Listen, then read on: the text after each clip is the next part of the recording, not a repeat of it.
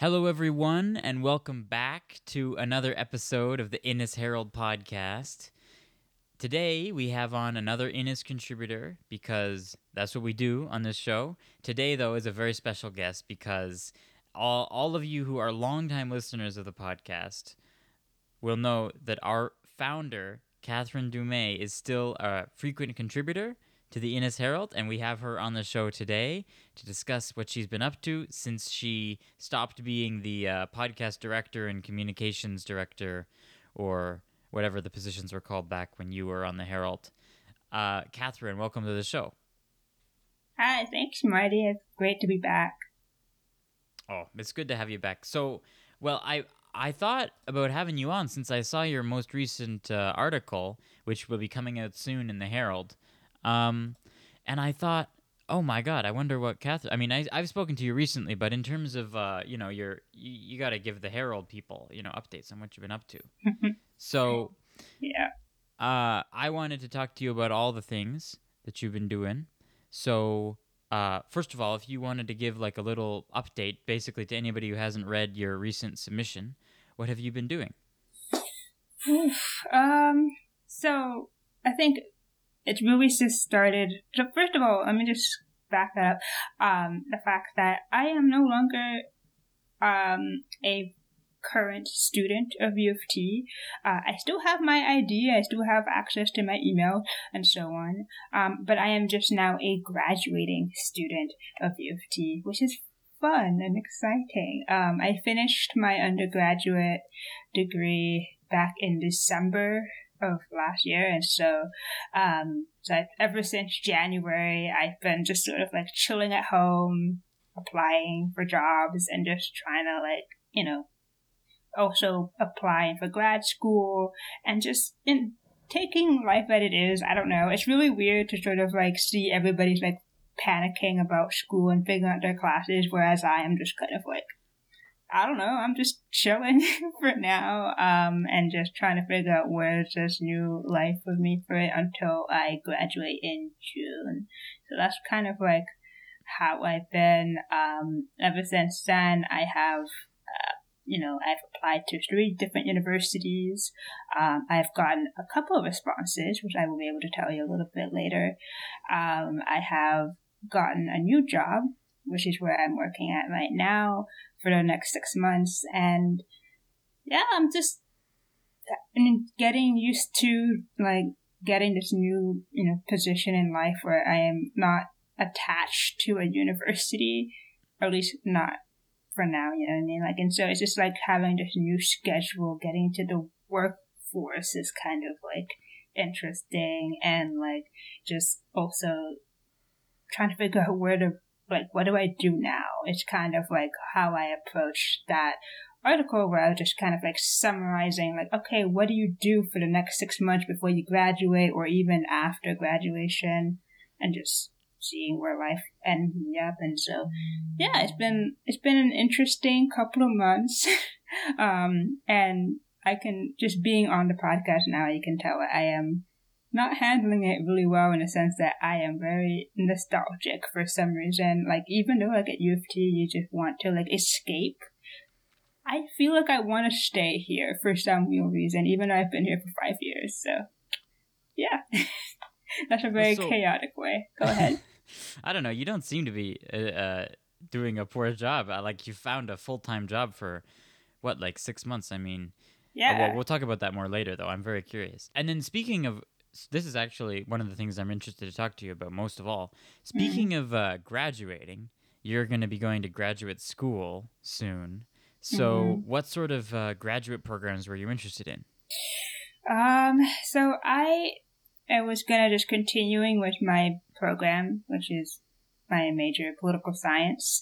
I was looking for, I actually applied to 3 different types of programs. Well, of course, 3 different universities, but like, they're all similar, but they're just like a few key distinctions. So for U of T, I applied for their political science direct entry program.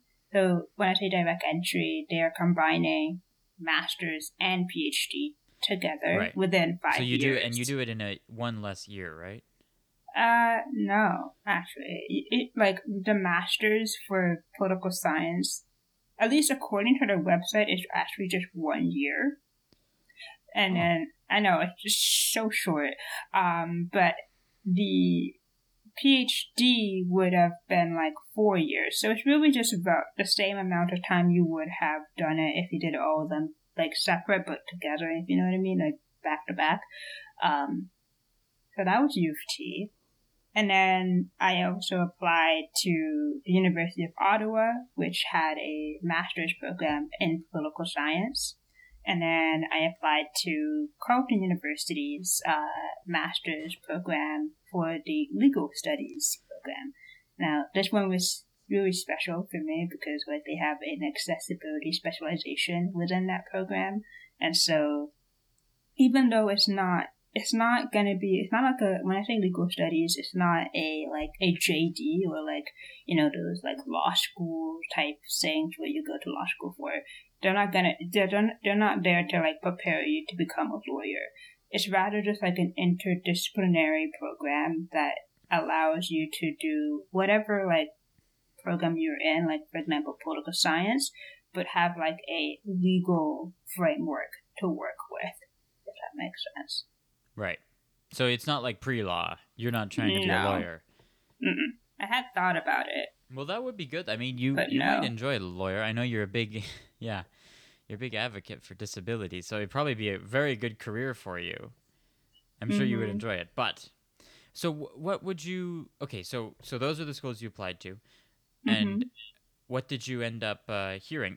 I guess, actually, first of all, I would like to know, like, when you're applying to a graduate school, because I think every field is kind of different, what are the steps you take to prepare yourself for grad school in a social science program like this? So are you doing research, or are you trying to get reference letters, or what kind of things? Okay, so for master's program, you mostly just need a few things.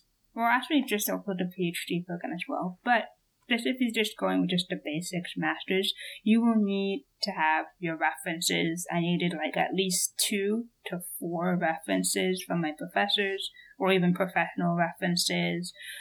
You will need a writing sample, meaning you have to pick your best essay from your undergraduate degree and maybe, you know, clean it up a little bit, or if it's like the best like grade that you got for a paper, if it's academic, if it's within the particular program's like expectations, like if it's political science, you should write something that's from a political science course, or if it's related to your topic, something else. Then you also would need your transcripts, obviously.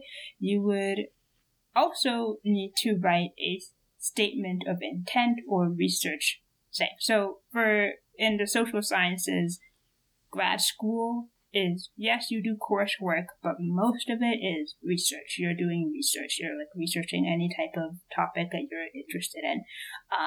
And one of the things that they look at is sort of understanding, okay, if you're going to do research here, we want to know, what are you researching? How can we like support you? Why are we the best school for that particular research?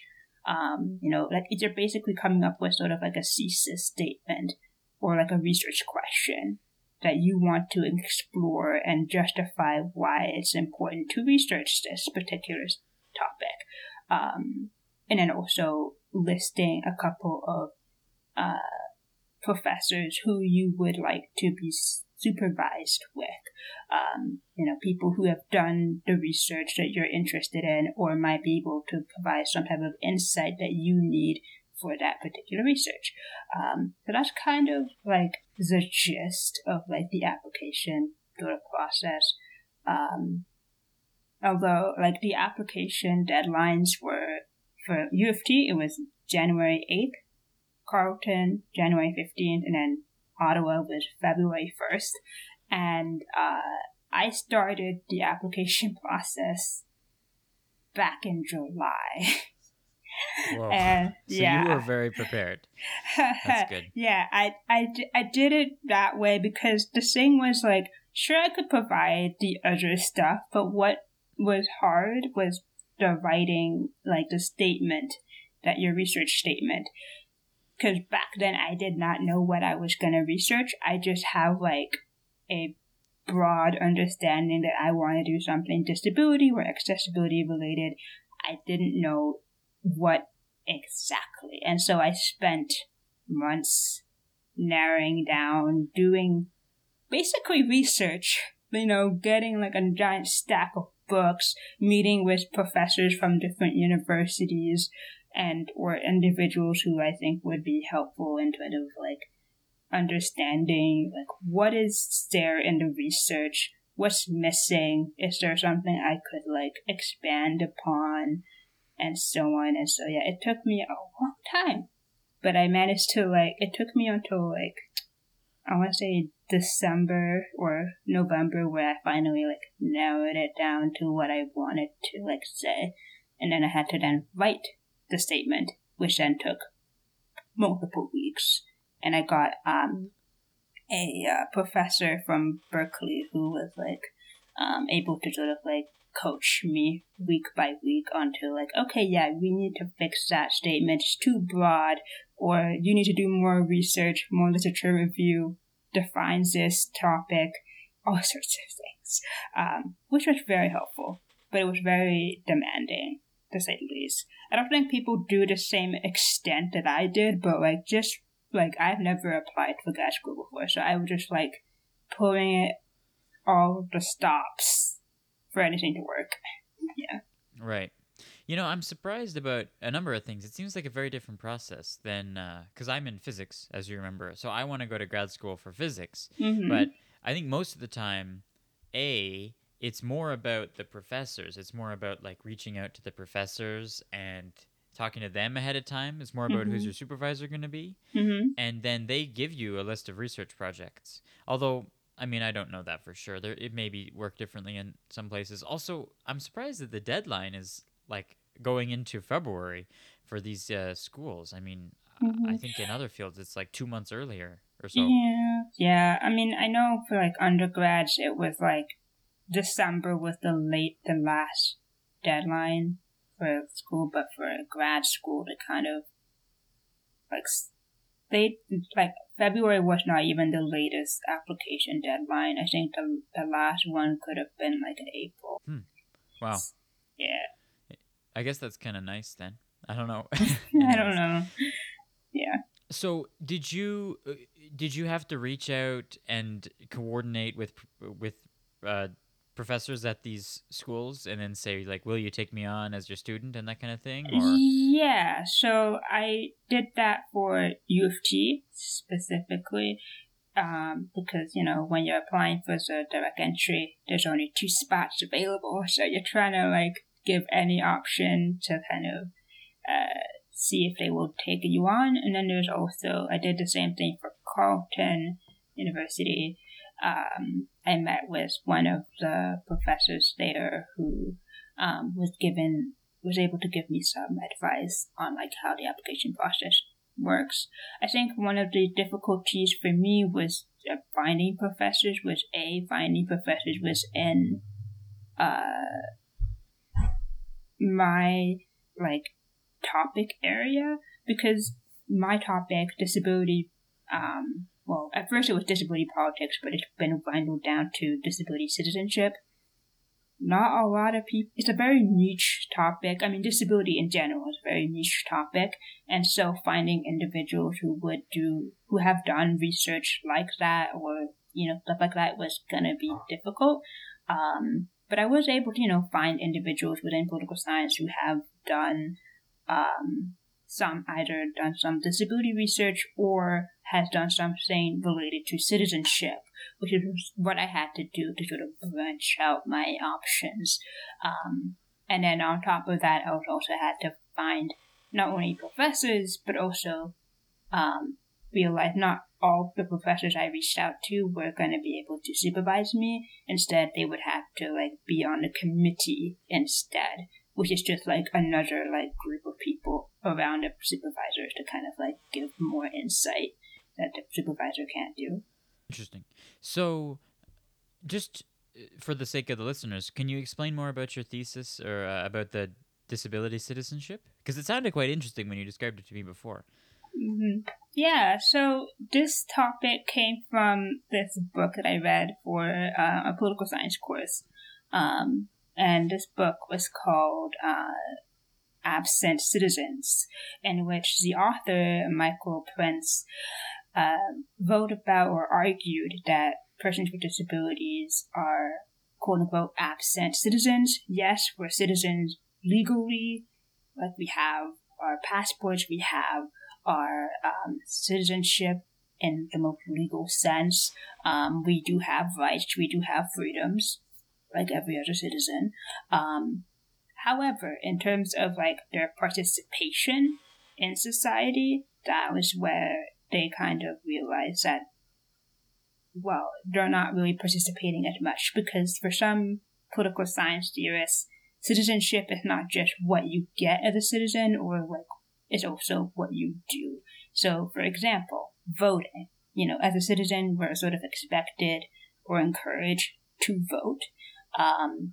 And so, but the problem is that, okay, either they, based off of their disabilities, they can't, vote practically. Like, they can't see the ballot, they can't read the ballot, they can't access the polling stations, or just overall don't understand the implications of voting or what's on the table in terms of like their options and sort of things, regardless of different types of disabilities. Or if there is like physical inaccessibility of the polling station, for example. There's no braille readers, there's no like physical inaccessibility like that. Yeah. So there's different factors that sort of like discourage their participation, and that in itself is like, well, yes, we have the right to vote, but we're not given the opportunity to vote because we're just in a way discouraged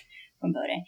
And so that's kind of like what that book was about, and I really liked it, and so I sort of kneeled down into sort of understanding, okay, so that's what absent citizens are, like what it looks like, but why is that the case? Is it really just physical inaccessibility, or is it something more attitudinal? Like, is it something how we perceive what citizenship is supposed to be? What does it look like? Like, does citizenship really have to be based off of like physical capacity in terms of like doing actions, or can citizenship be something more than that? And so that's kind of like the questions I'm like sort of trying to understand, and I like it. It's an interesting topic, and I really like to see where it goes with that. I might change it, of course, but I do think it's a very important topic, right now, especially, like, I don't know if you noticed in the news, but, like, Ontario has basically falling behind on their track to making Ontario accessible by 2025, which is next year. So. Oh, yeah. I mean, I don't know. I guess I do see a few buildings still now and then which aren't accessible.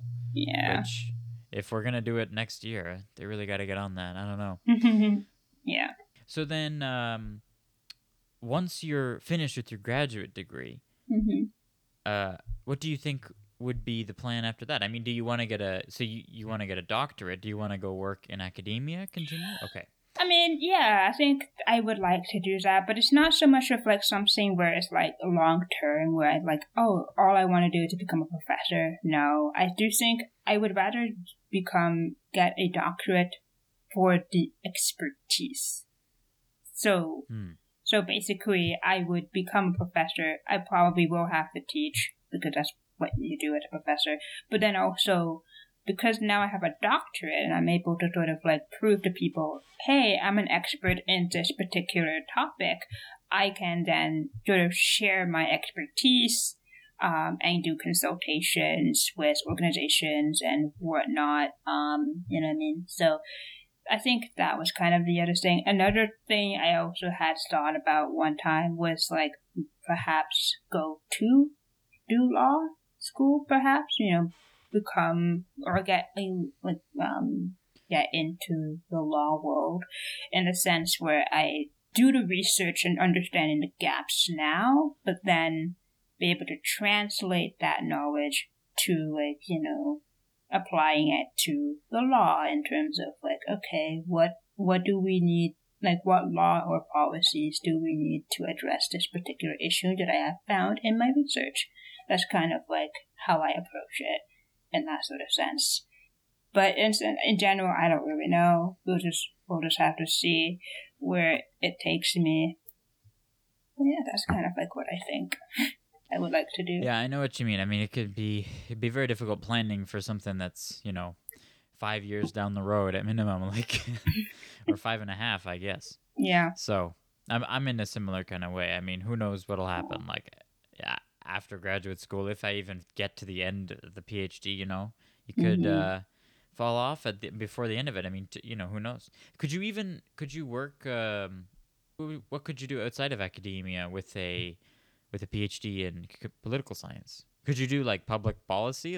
Yeah, you do public policy. You could work for the government. Although if you work for the government, you will have to you have to know French. So that's the. Don't you already speak French though, right? No, I do not. Don't let my last name fool you, Heidi.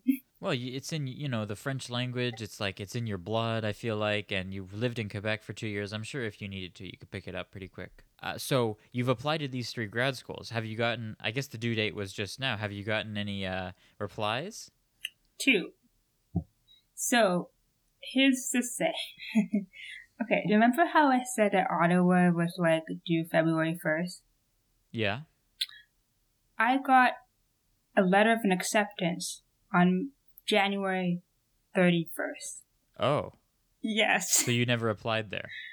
I applied, but they just I applied in the around January 15th. I submitted the application, and then literally 2 weeks later I get a letter of an acceptance. I think what they do is an ongoing acceptance it's until they rolling kind of that makes something sense. like that, because that's the only thing that makes sense as to why would they even accept me before the deadline was due. To me, it was just the weirdest thing. I thought I wouldn't know about Ottawa until March or something. But no, that's what happened. And currently I have, just because they gave me a deadline of February 19th to accept, I have accepted them just to keep them on the table so that I can see what happens with the other ones. But it's sort of yeah. You can revoke your acceptance of the Yes, offer. from what I understand, that is how I can do things. And I don't think the other universities also don't know if I accept or not to other universities. But it's great. I do think it's a good school, and I have family.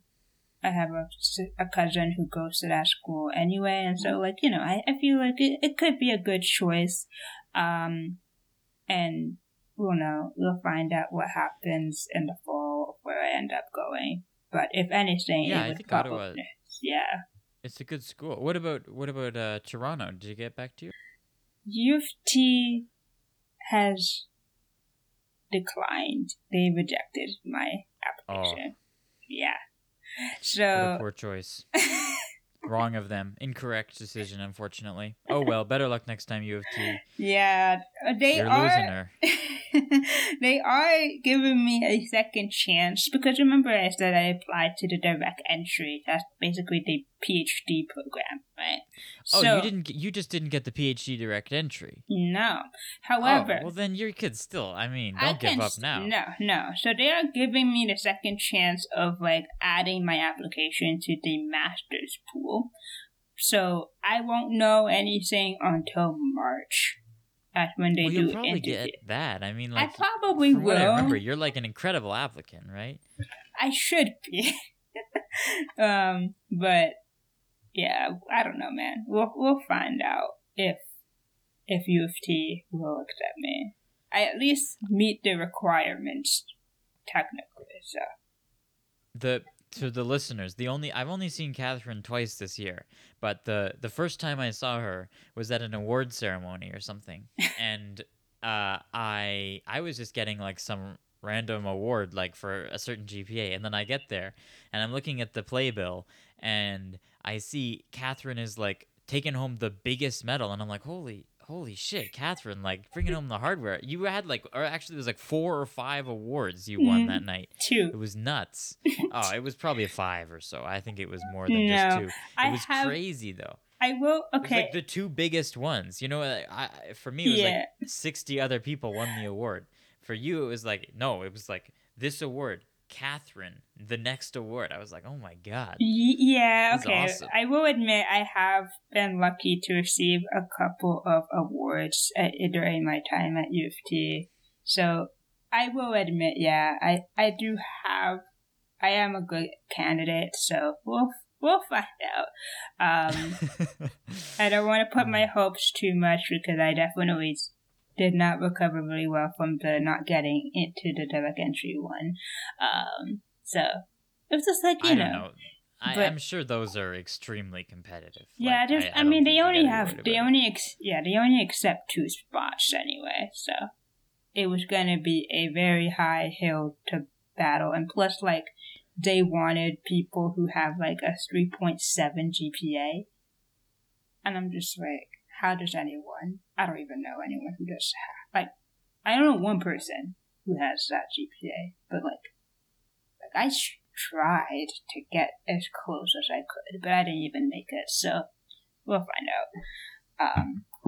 And then Carleton, I won't know until March, so yeah, that's kind of. I'm sure I'll get the Carleton. Yeah. I mean, you got the Ottawa. Yeah, well, Ottawa's probably, like, does Carleton have a really good philosophy program or something? Or, sorry, political science, I meant to say? They do have a political science program. However, I just saw the accessibility specialization and I just went with that. They didn't have one for the political science program. Perhaps I should have applied to both and just see what happens, but honestly, I was like, if I was going to apply to any of them, I would have applied just to the one that had an accessibility specialization. Well, I'm sure Ottawa's probably better, right?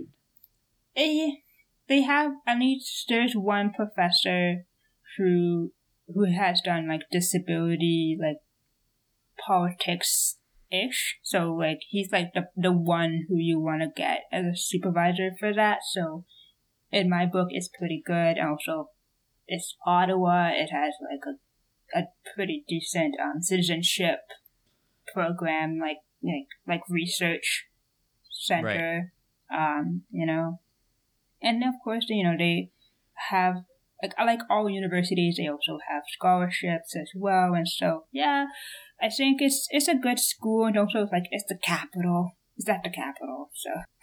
That's true. And if you're doing the government, maybe you could pick up French there, you know? Yeah. Well, yeah, I mean, listen, at the end of the day, you got into grad school. Yeah. At a good school. So I feel like that's all there is. I'm sure you'll get the U of T one, though. Do you think you would accept the U of T if you got that one? That is the question I've been pondering for like the past week and a half. Because the thing was, for U of T, like, it is a good school, don't get me wrong. Like, it has a good, strong political science program.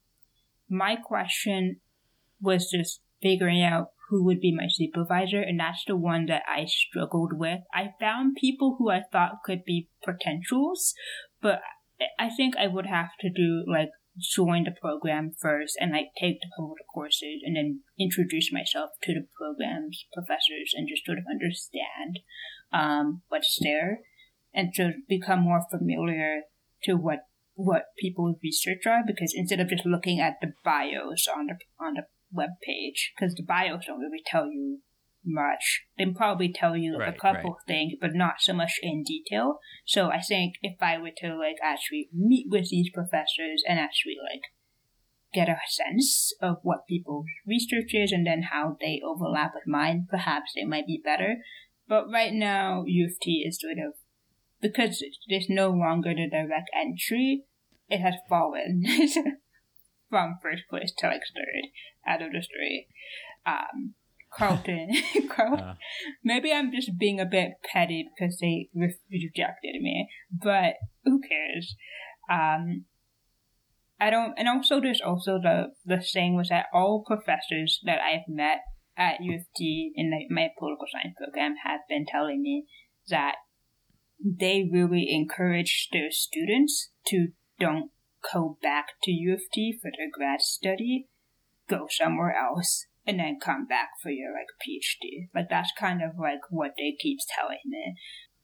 Simply because I have heard that. Yeah. Like to me, I think it's weird as to why you would send your top applicants to another university, but it's just because U of T prides itself as like one of the most interdisciplinary like research hubs. They really value like people's expertise from different backgrounds. It's basically if they were to accept me as like one of the like scholars, they would just be sort of teaching somebody who's already familiar with U of T's like research habits, if you know what I mean. So like I wouldn't like contribute to U of T in a meaningful way because I already have like they're the one who taught me all I know about research. The only way I differentiate from other candidates is what I'm researching. That's the only leg up I have. Well, I suppose. Although, I mean, I because of who you are and the background you have in disability advocacy, I am sure that you would. I'm sure you will do very well. I mean, I don't know what the metric is that people judge political science theory. I'm not in that world, but I am assuming you'll be able to contribute a lot of knowledge. For sure. Like you just have a lot of experiential knowledge about this. I mean, you being a person who's done so much work in that area. So I don't know. Anyways, as I was saying before, I did have like a more recent events in your life. So when you were applying to jobs for this period of time, like what sort of areas were you trying to get employment? I mean, what sorts of things were you looking to do? So first I was applying for two types of things. I was applying for internships, because like if I'm going to plan on going back to school in the fall, I don't think it's better to just take a temporary job. But then on top of that, I wanted a job that was full-time. Like, I'm done with part-time money. You know what I mean? Like, I want to be able to work a 9 to 5, type of job experience. And so that was kind of like what I'm looking for. In terms of specific jobs, I was looking for like anything in journalism because I wanted to sort of explore that. I've been writing for the Inner Herald and the Varsity for, I don't know, since 2020. And so I just really wanted to kind of develop my skills as a writer and be able to write for newspapers and actually make money from that. I think that would be really fun for me. Sort of continuing my role as like an accessibility correspondent, maybe, I don't know, but just trying to do something. Then there was also jobs that were looking at organizations. So the previous job that I had before this was for the Canadian Hard of Hearing Association. And so I got that job because I was just searching from the Indeed, basically. And I just, it's a disability organization.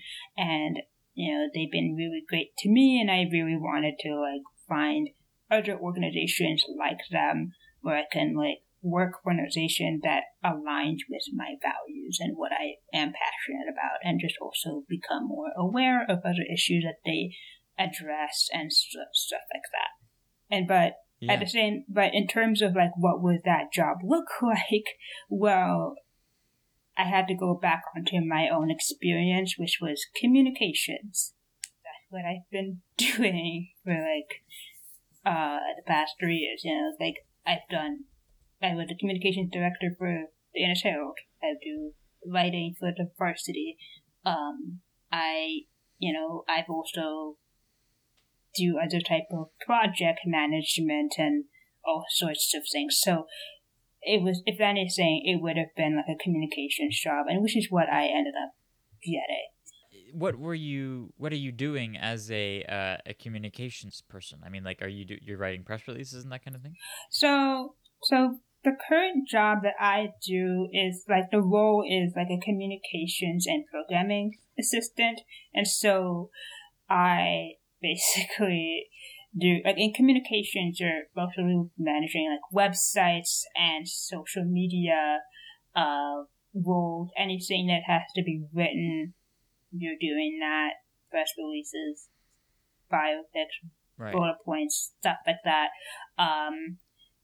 But for the job that I'm doing right now, currently, it is an interesting setup where I'm basically, it's basically an internship, a glorified internship, and where I'm able to do, like, for the next 6 months, I will, or at least I'll be doing different things every month. So the first 3 months, I'm like, this month is going to be communications, next month is going to be programming, and then the third month is going to be doing special projects with the organization's director. And then after the 3 months, I'd get there to check in and then see where I sort of fall. Like, where do I fall between those three roles, and like see which one I prefer to do, which one I'm better at, that type of thing. But yeah, that's kind of like what my job entails, and it's really fun. I get to do a lot of things I've done before, different projects, and just, it's really cool. It's really cool. I'm glad you enjoy it. That sounds interesting. So then you're just going to be working there until like the end of August, or do you have a vacation period? August 5th is my like last day working for them. Okay. Yeah. So that's good. So you do have a month to get suited and move and whatever else if you need to move. Mm. Good. And then I had one last question for you. I was curious. You had said in your article that you had been writing a high fantasy novel. Now, I'm a huge fan of fantasy novels. So are you? I'm Really? very I didn't know curious. that.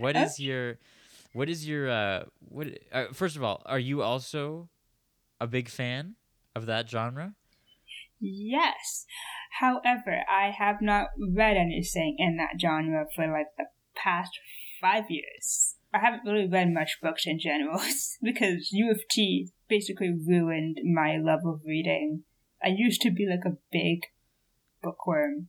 Like, I would read a book a day type of thing. Whoa. But like, I've never been able to do that. But like, I don't know. Like, the fantasy today is just kind of like, I don't even, because I have not been reading anything so far, I don't even know which books are good anymore. And then also, like, my no recommendations? Yes, please send. Please do. Yeah. But yeah. Good. What is your book about? What is your idea? You don't have to say if you don't want to. Oh, I will. I won't go into much detail, but like, it's not every day I'm asked about what I'm writing. Just a little teaser, you know. So basically, it's a story about betrayal between friends, siblings, and lovers, especially siblings. So you have a fantasy, like, I don't want to keep saying medieval, but like, yes, you have princesses and kings and whatnot. And the only thing is that these are not humans. The main characters are not humans. They are sort of humanoid bird creatures. And they look like the best way I could describe it to them is like, they look like angels, like the typical angels that they have like the human body, but then they have wings strapped on their backs. However, the only additional thing that they have is that they have talons for feet. And so they live in like, these islands in the sky and all sorts of things. And there is a human world that just like just below the islands, but like we're mostly focused in the islands in the sky. And there's three main characters, three male characters. All of them wants to get the title of Crown Prince. Like that's what the whole plot sort of revolves around, wanting to become the Crown Prince, because it's the title, you just become like the next king type of thing. But they all have different. The thing is that two of them are brothers, like they're twins, and so like they care for each other. But then like are they willing to like sacrifice their brotherhood in order to fight for the crown? Is the type of the question that happens. The third person is actually like he also wants to be the crown prince, simply because his title of prince was stripped from him, and so he's sort of like on a revenge quest and will just basically manipulate his way back to getting his goal. And that's kind of like the gist of the novel. It's fun. The only problem is like it's like I've changed the story so many times since 2018 when I came up with it, and so this is how it is currently. I haven't really written anything really. I've tried writing it. I got to like 6 chapters in, and then I realized none of this doesn't work, so I threw it out, and then start over, and so. Oh, well, that's how Tolkien wrote The Lord of the Rings, so if it worked for him, I'm sure you'll be able to produce something of similar quality. Yeah. He was also not an author. He was just like some guy who just did linguistics at Oxford. Mm-hmm. So, I don't know, maybe you'll come out of here and you'll produce some Shakespearean epic on maybe it'll be like you could even do it like about disability. I mean, I don't know if that's there is at least one character who has a disability. Obviously, I had to put that in somewhere. It's got to be your magnum opus. Your yeah. full treatise. Yeah. I've had written like novels before. I've written, and you could actually find them on Wattpad actually. At least one of them, or at least a couple of them. Where like that was what I did when I was in high school. Like I love to write. I've been writing ever since I was like 8 years old. But like in terms of like making novels, like that was like in high school, just writing that. Like a lot of it were fantasy. Like I came up with the first one with like a cat version. Like it's sort of like what the warriors were about, but like in the city and not so much in the forest. Because I thought that was just kind of weird that there was like a lot of forest animals, but like cats also live in cities. I don't know. And then there was also like one time I was like really into like Disney and fairy tales, and so I was like, why don't I like combine Robin Hood and Snow White's like story plot or what have you, because I was inspired by the Lunar Chronicles from Melissa Meyer I was reading at the time, and that now I also have other plot bunnies. Like I have like a contemporary novel that I've been like actually writing a little bit. Like I wrote a couple of vignettes or short stories about the characters, and now I have managed to sort of narrow it down to like one character where she's like a lawyer who's trying to save a building from being like demolished because it used to be like her father's building or something like that, and all that fun stuff. And so yeah, it's really, I like writing stories. I come up with more story ideas than I actually write them, unfortunately. But one day, I think everybody's like that. But one day I will actually force myself to write a book and actually get it actually traditionally published, because that would be fun. It would continue the tradition of my grandmother, who also is a published author. So I might as well. I'll definitely read them when you come out with them. Well, anyways, I gotta say, Catherine, thank you for coming on the show. Everybody, I hope you enjoyed this episode. I will see you in the next one. Um, I hope you have a good day. Thank you, Catherine, for coming on. Do you have any closing thoughts? Any Uh, last words for the Innis Herald? Maybe for the last time. I don't know if you'll be on again. This might be your last hurrah on the Innis Herald podcast. I don't know, actually. I just think that, pick up the next book when pick up the next issue when it comes Issue out, copy, yeah. and contribute when you get a chance. I think it's really, I think one of the things I really liked about, the podcast, but also like the newspaper, is just the fact that we just have a fun community and like seeing, like, I don't know if you've been on the distribution team, Marty, but like just I seeing have been, yeah, a couple times. like to see how many people just like rush up to you or something and just like, or just walking by and they see you distributing and they're like, oh, is that the next, issue, and they pick it up and like actually reading it. Interesting, you know what I mean? It kind of proves to me like, oh yes, the newspaper genre is not dying. It's a lot of fun. All right. Well, thank you. I guess everybody, I'll see you in the next one.